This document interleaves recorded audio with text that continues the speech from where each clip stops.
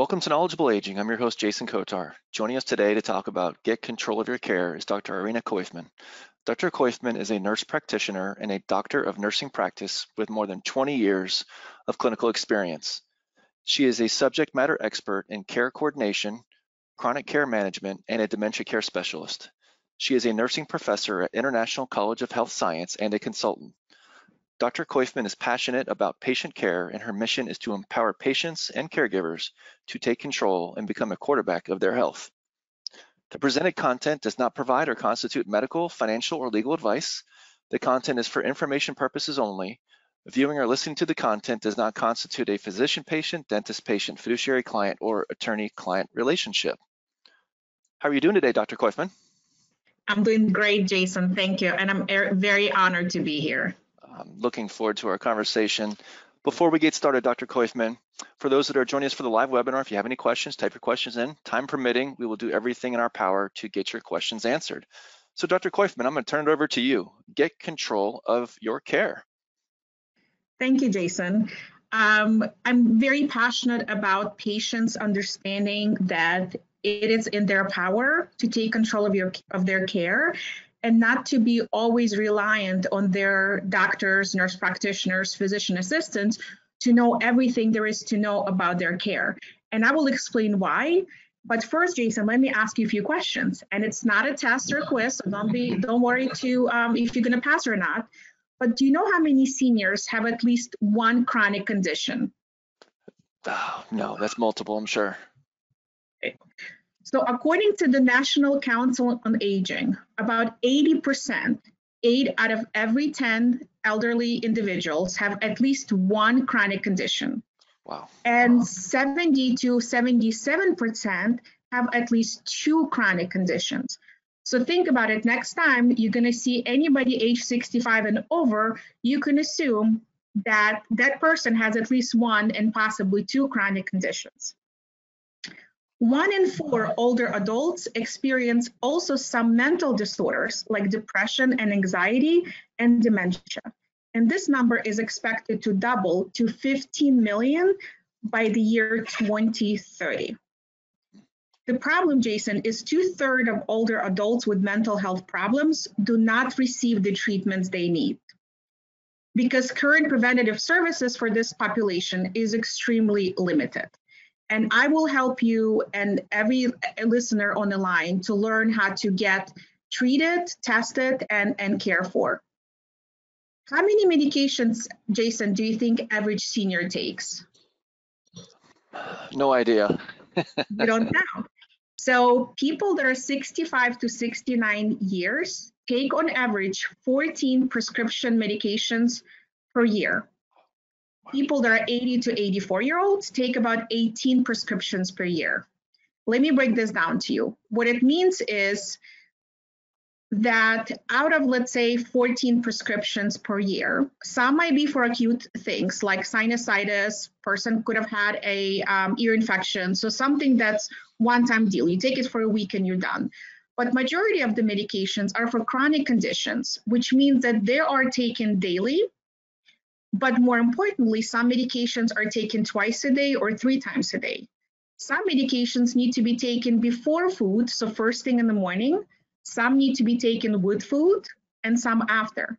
So now think about your average elderly adult with 2 or more chronic conditions on about 14 medications per day, and the medication need to be stacked 2 before breakfast, 1 with food, 2 after lunch, some as needed. So this is a puzzle that is very hard to keep track of. And therefore, again, I will help our elderly patients and their caregivers how to help themselves. But I don't know if you knew, Jason, but 70%, up to 70% of every hospital admissions is caused by medication not adherence. Non-compliance is if I were to tell you, Jason, you need to take daily aspirin to prevent your cardiac disease. And you look at me and you'll say, absolutely not. I know that I need it, but I don't want to take it. That's non-compliance. Yep. Not adherence is you will think, wow, if 1 baby aspirin can help to prevent my cardiac disease, maybe if I'll take 2, it will work better. Or you might think, well, I don't have, hypothetically, the aspirin is $200, and I don't have that much money this next month. So maybe if I'll cut that medication in half and take half this month, half next month, it would be okay. So not adherence and simply not understanding the directions and instructions is not taking medications as prescribed and or just taking too much or too little. So up to 70% of hospital admissions happen for medication not adherence.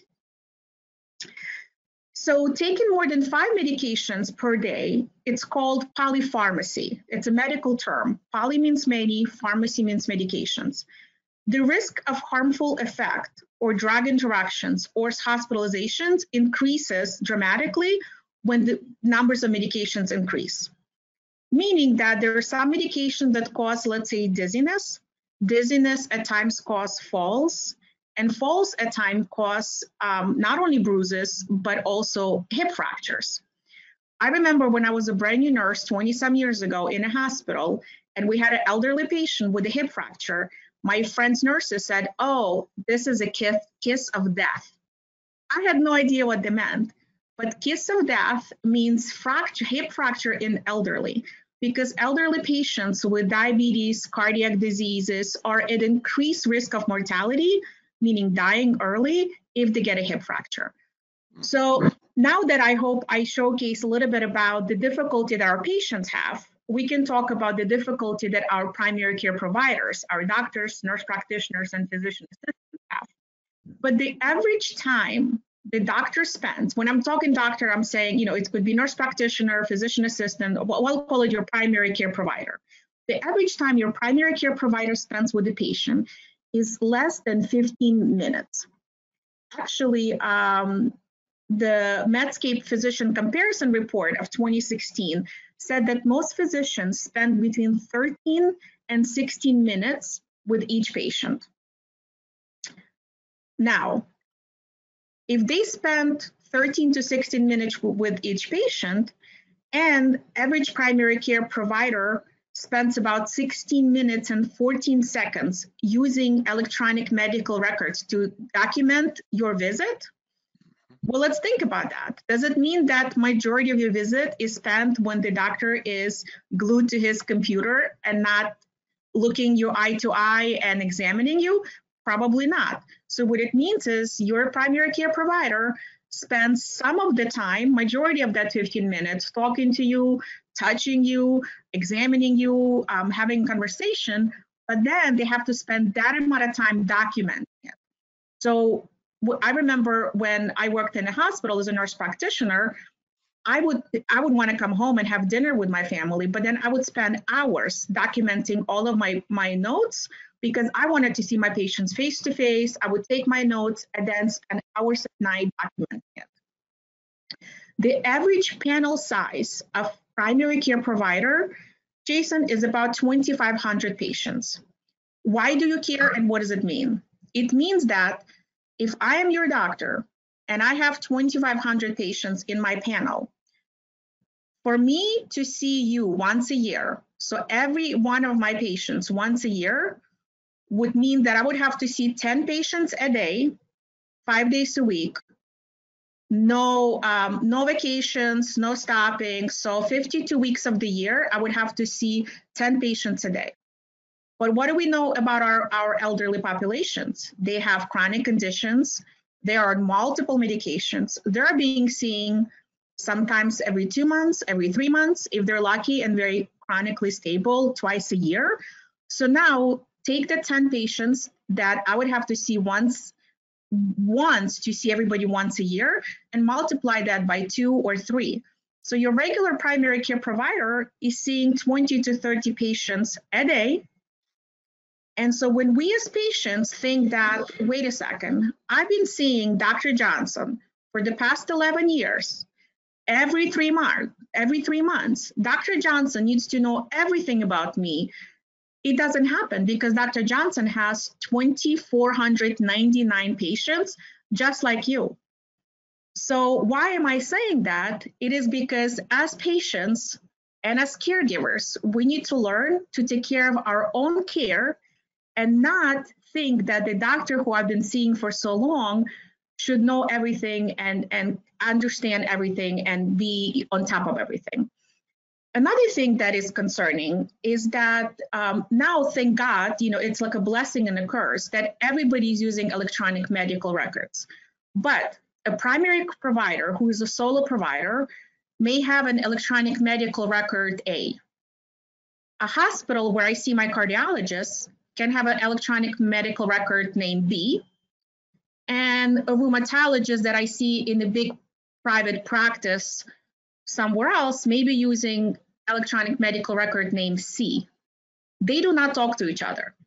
They don't communicate. So just because everybody's in their computers and documenting things, you should not expect that just because everybody's using electronic medical record, that your primary care provider, who should be quarterback of your care, has all of the records and is able to see everything.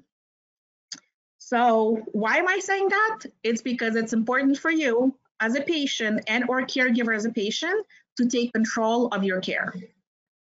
And before I'll tell you what you need to do, I just wanted to bring one more fact to maybe sympathize, for you to sympathize with your primary care providers.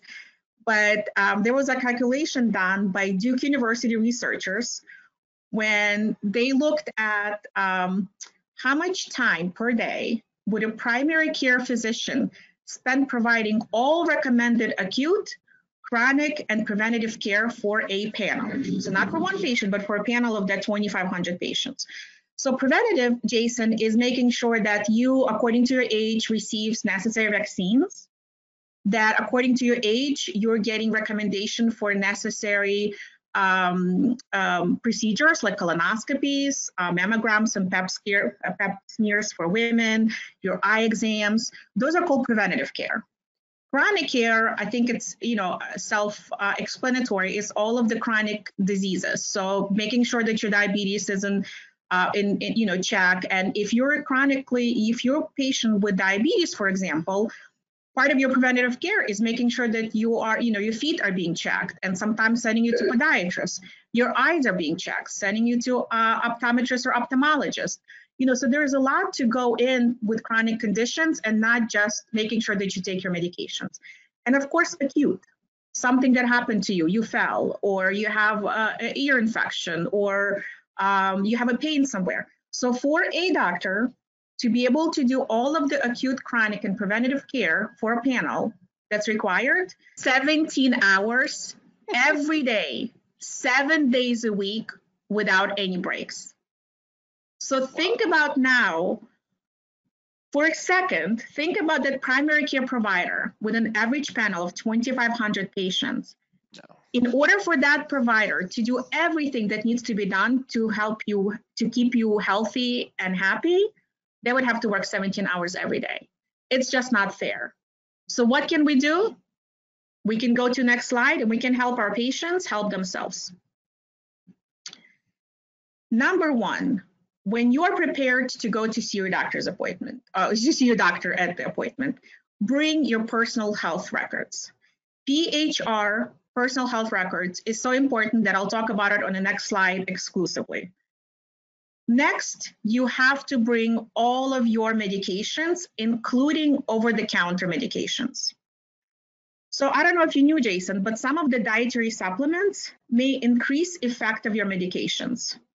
Some dietary supplements may decrease effects of your medications, which means that by taking dietary supplement that's over-the-counter, you may potentially take too much or too little of the medications that you need. For example, some of the medications for HIV/AIDS, heart disease, depression, even organ transplant medications and birth control pill are less effective when taken with St. John's wort. I'm sure you heard many people are taking St. John's wort, which means that if they take St. John's wort and maybe the medication for depression or heart disease, that their results of the medication could be very different. In addition, many people that maybe have stroke or have atrial fibrillation are on blood thinner medications like Coumadin. So I don't know how many people know, but Coumadin, aspirin, vitamin E, and ginkgo biloba a lot of people are taking ginkgo biloba, are all thin the blood. So if patient is taking Coumadin, and let's say they decided to take ginkgo biloba, their risk for bleeding increases a lot. So make sure that with your medication list, you write all of your over-the-counter medications. Next is you should keep and bring the log of your blood pressure, your blood sugars, your weight, your diet, your emotional inventory, which we'll talk again on the next slide. But let me tell you why this is important. I can't tell you the amount of patients that I had in office that had what's called the white coat syndrome. Their blood pressure in the office is 160 over 100, and they swear that their blood pressure at home is always 120 over 80. Well, now think about that as a doctor that needs to treat your blood pressure, wants to believe you, but the fact is the results are right here in front of my eyes. Your blood pressure is 160 over 100. If you bring the log and say, but look, doc, in the past month, this was my blood pressure, in the morning, in the evening, then you're not forcing your doctor to write your prescription, and that can actually say, white coat syndrome. And they might have you sit and talk to them for a long time and for a while and then retake your blood pressure. So bring the log. Blood sugars. I can't stress the importance of blood sugars. People's blood sugars fluctuates enormously before meal, after meal, at night.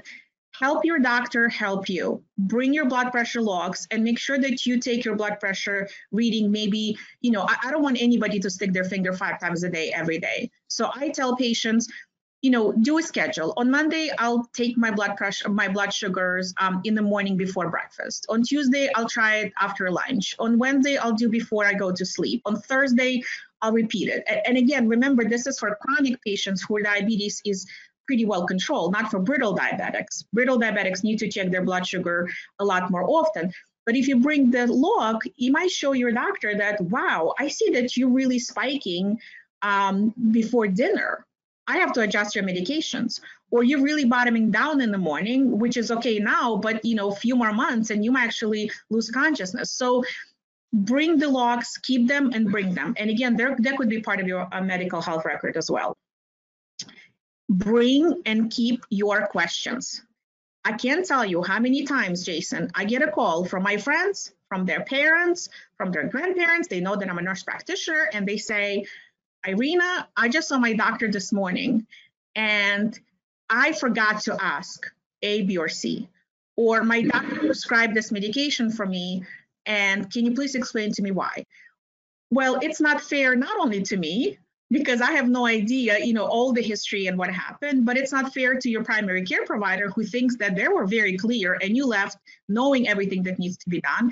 And it's not fair to the patient because what if I'll tell you something that's different, right? So keep your questions, keep that log. And, anytime, let's say, you're, it's just something that you might ask your significant other. You might say, I'm not sure why I'm still on 2 blood pressure medication. I started eating better and I started exercising and my blood pressure has been 120 over 80 in the past month.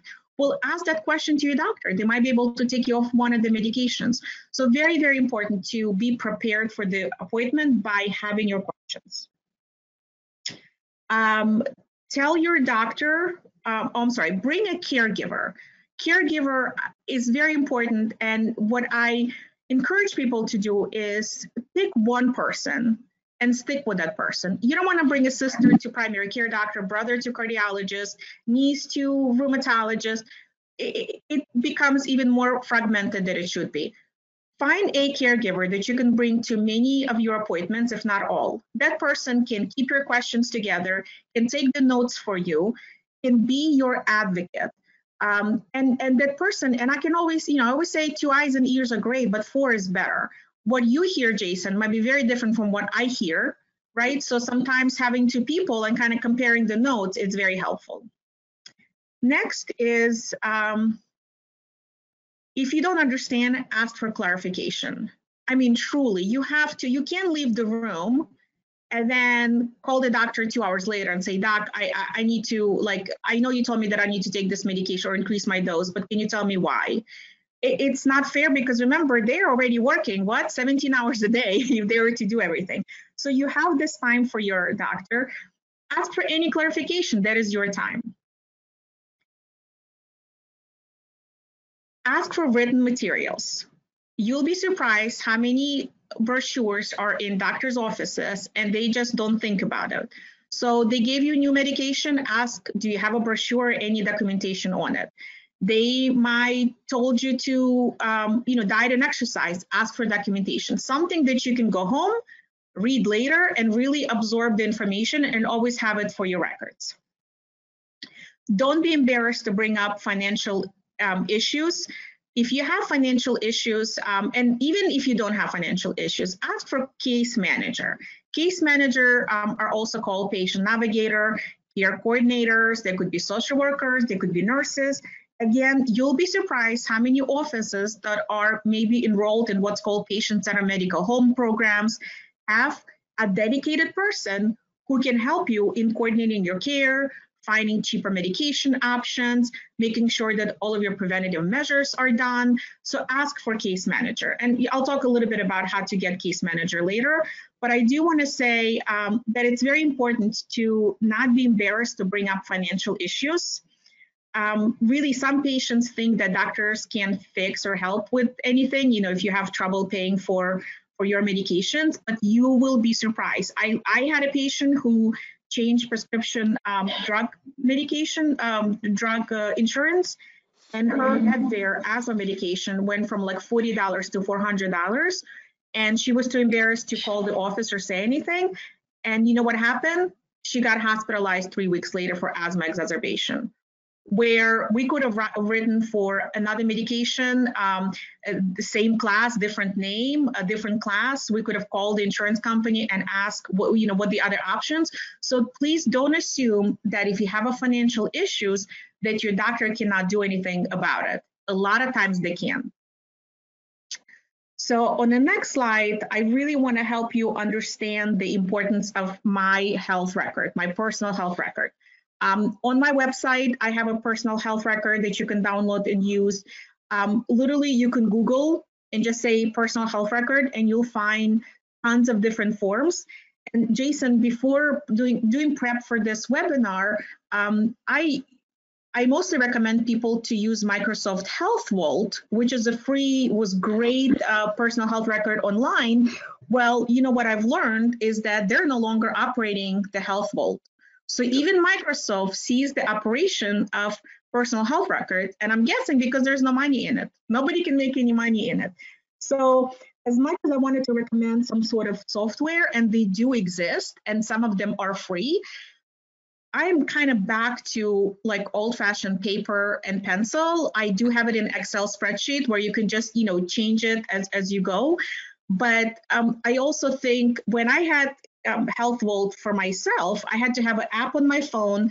But what if, God forbid, it's a car crash? Like, who's going to get my, phone and get my app? So having a paper in your purse, in your car, I think it's probably, although I don't want to sound like I'm a dinosaur, but it's probably still the best way of having a personal health record. What should a personal health record have? It should absolutely, no questions asked, should have your allergies to medications and all of your medications, including over-the-counter. Again, I'm thinking about this often, and I'm hoping that I'm not being morbid, but if you're in a car crash and you can't talk, and you're being transported to emergency room, number one, they want to know what allergies do you have to your medications and what medications are you taking.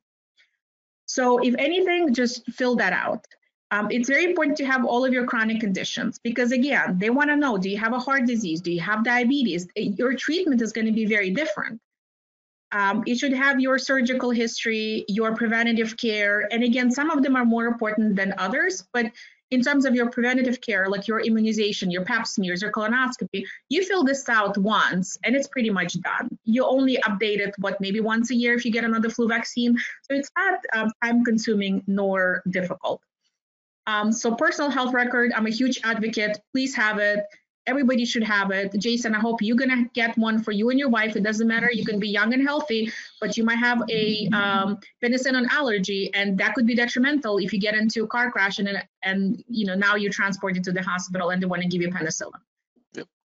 So patient health questionnaire, it's also called PHQ-9.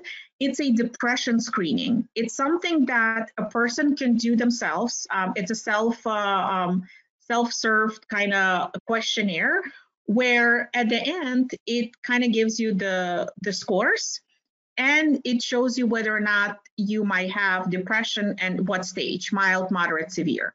So I want to caution everybody and say I am not advocating for you to self-diagnose yourself. This should never be used for a person to do the questionnaire and say, okay, I'm depressed, like this is it. But this is really should help your primary care doctor. If you come to the office prepared with your questions and your health records, and you show your doctor that your PHQ-9, your patient health questionnaire, was positive and your number is 11, it opens the door for conversation. How many people get underdiagnosed and undertreated because they don't have time, or they're too proud, or they just don't want to talk about their symptoms? And if you come in every time for acute issues like, oh, my diabetes is not under control, I have a sinusitis, your doctor is not going to slow down, spend time and say, well, let me do a patient health questionnaire on you, Jason. I want to see if you're depressed, right? Unless you're coming in for your annual physical, or you're coming in for that problem. Some people do make an appointment and say, I feel depressed. So, but most of the time it doesn't get diagnosed. So fill out the form, bring it to your doctor. Same goes with anxiety questionnaire. And by the way, all of those forms are on my website, free. You can just download them and use them. But some people have anxiety and not depression. So this is an anxiety questionnaire. It's called GAD-7. There are 7 questions. Same thing. Fill it out, bring it to your doctor. Fill out depression and anxiety questionnaire, look at the numbers, call your doctor, make an appointment. Say, I want to talk to you about results of the screening that I've done. And then, again, opens the door for conversation. It doesn't mean you're going to get medications right away. It doesn't mean you're going to get diagnosed right away. And hopefully not, because we all go through, different things in our lives, and filling out the form does not really diagnose you, but it opens the door for conversations.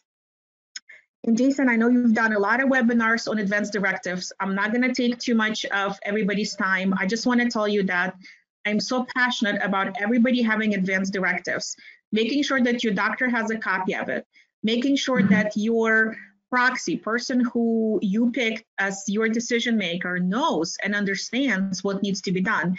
I can't tell you how many times somebody will tell me, I filled out my advance directive.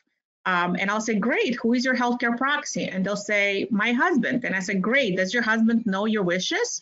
No, we didn't talk about it yet. Well, how is your husband going to try and make a decision on your behalf when you are incapacitated? Oh my goodness, I can't speak.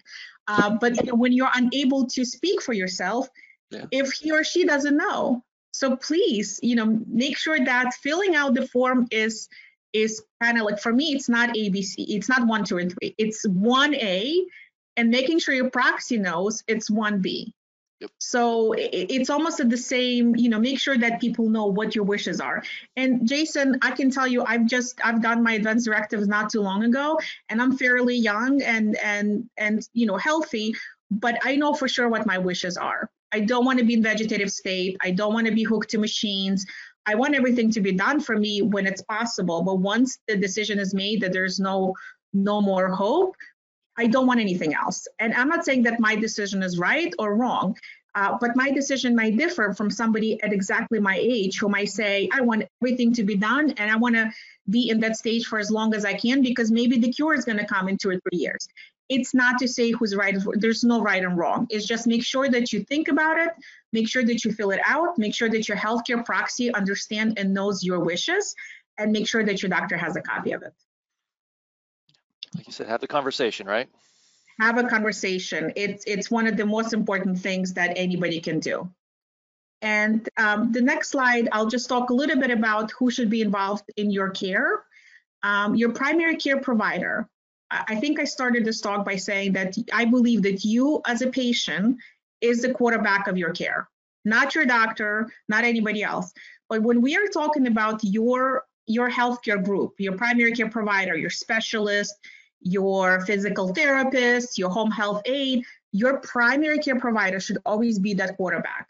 Because let's say if you have uncontrolled diabetes and you're seeing endocrinologists every month, and your endocrinologist becomes almost like your family member because they call you and they want to know everything there's going on, but your blood pressure is elevated, they're not going to treat your hypertension. So your primary care provider needs to get all of the notes, need to understand what's happening, and primary care provider is the one who sees you as a whole picture, as a whole person. It's called patient-centered care, where a specialist only sees you as a diabetic or your heart or your liver, whatever specialty you are going to see the most. Care coordinator or patient advocate, as I said, doctors' offices that are enrolled in what's called patient-centered medical home programs, they get more money from their health insurances, have the care coordinators or patient advocates. I also always encourage people to call their insurance company. So let's say everybody have Medicare and many people have secondary insurance. Secondary insurances like AARP, United, Aetna, they most likely have case manager through the insurance company. So don't think because they're secondary they won't talk to you, they will. Also specialists obviously should be involved in your care, but I wanted to tell people, don't think of specialists also, like I told you, like, oh, this is just my endocrinologist, they treat my diabetes. When you see your specialist next time, you have to say, hey, my endocrinologist, my blood pressure was increased and now I'm taking, yet another medication. They need to know all that because it changes your overall patient picture. So they need to be involved in your overall care. And of course, your caregiver. I can't stress enough, I said that before, but find one person, teach that person, bring that person with you. And what's also important, if that person cannot come to your next doctor's appointment, it's fine, but bring all that information back to the person and tell them everything that happened to you. So now they're up to date. So they're not having questions and they don't have to call your doctor. And, while it's fresh in your head, make sure that the communication is always two-way. And I think I was able to showcase kind of the difficulties that our elderly patients have with multiple conditions, multiple medications. I hope that I was able to enlist a sympathy to our primary care providers who work I'm sorry, but I'm going to say crazy hours, and they do everything they can to keep every patient healthy. But seeing that picture, you as a patient need to recognize and realize that only you and truly you should be the quarterback of your care, and you should have all the tools necessary to help yourself and stop relying on your doctors and primary care providers for everything, because things will ultimately fall through the crack, things are going to be missed, and things are not going to be maybe as you want them to be. So you need to learn how to take care of your own care and be your own patient advocate. Wonderful stuff, Dr. Koifman. We've got a couple questions.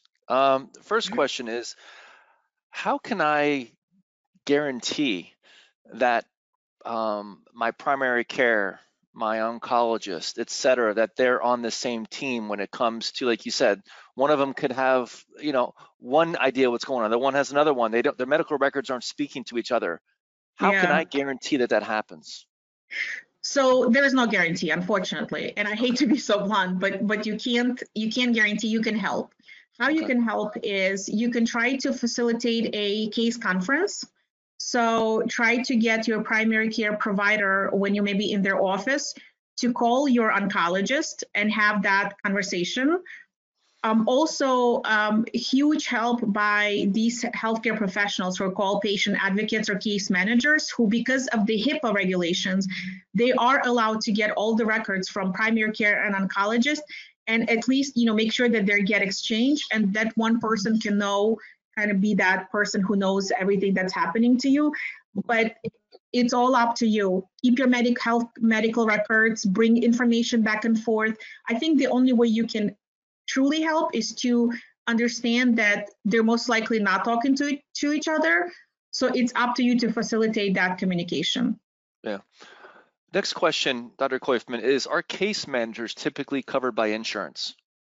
So typically, yes. Yes, okay. There are case managers that you can get fee for service, pay cash. They're wonderful people and I love them.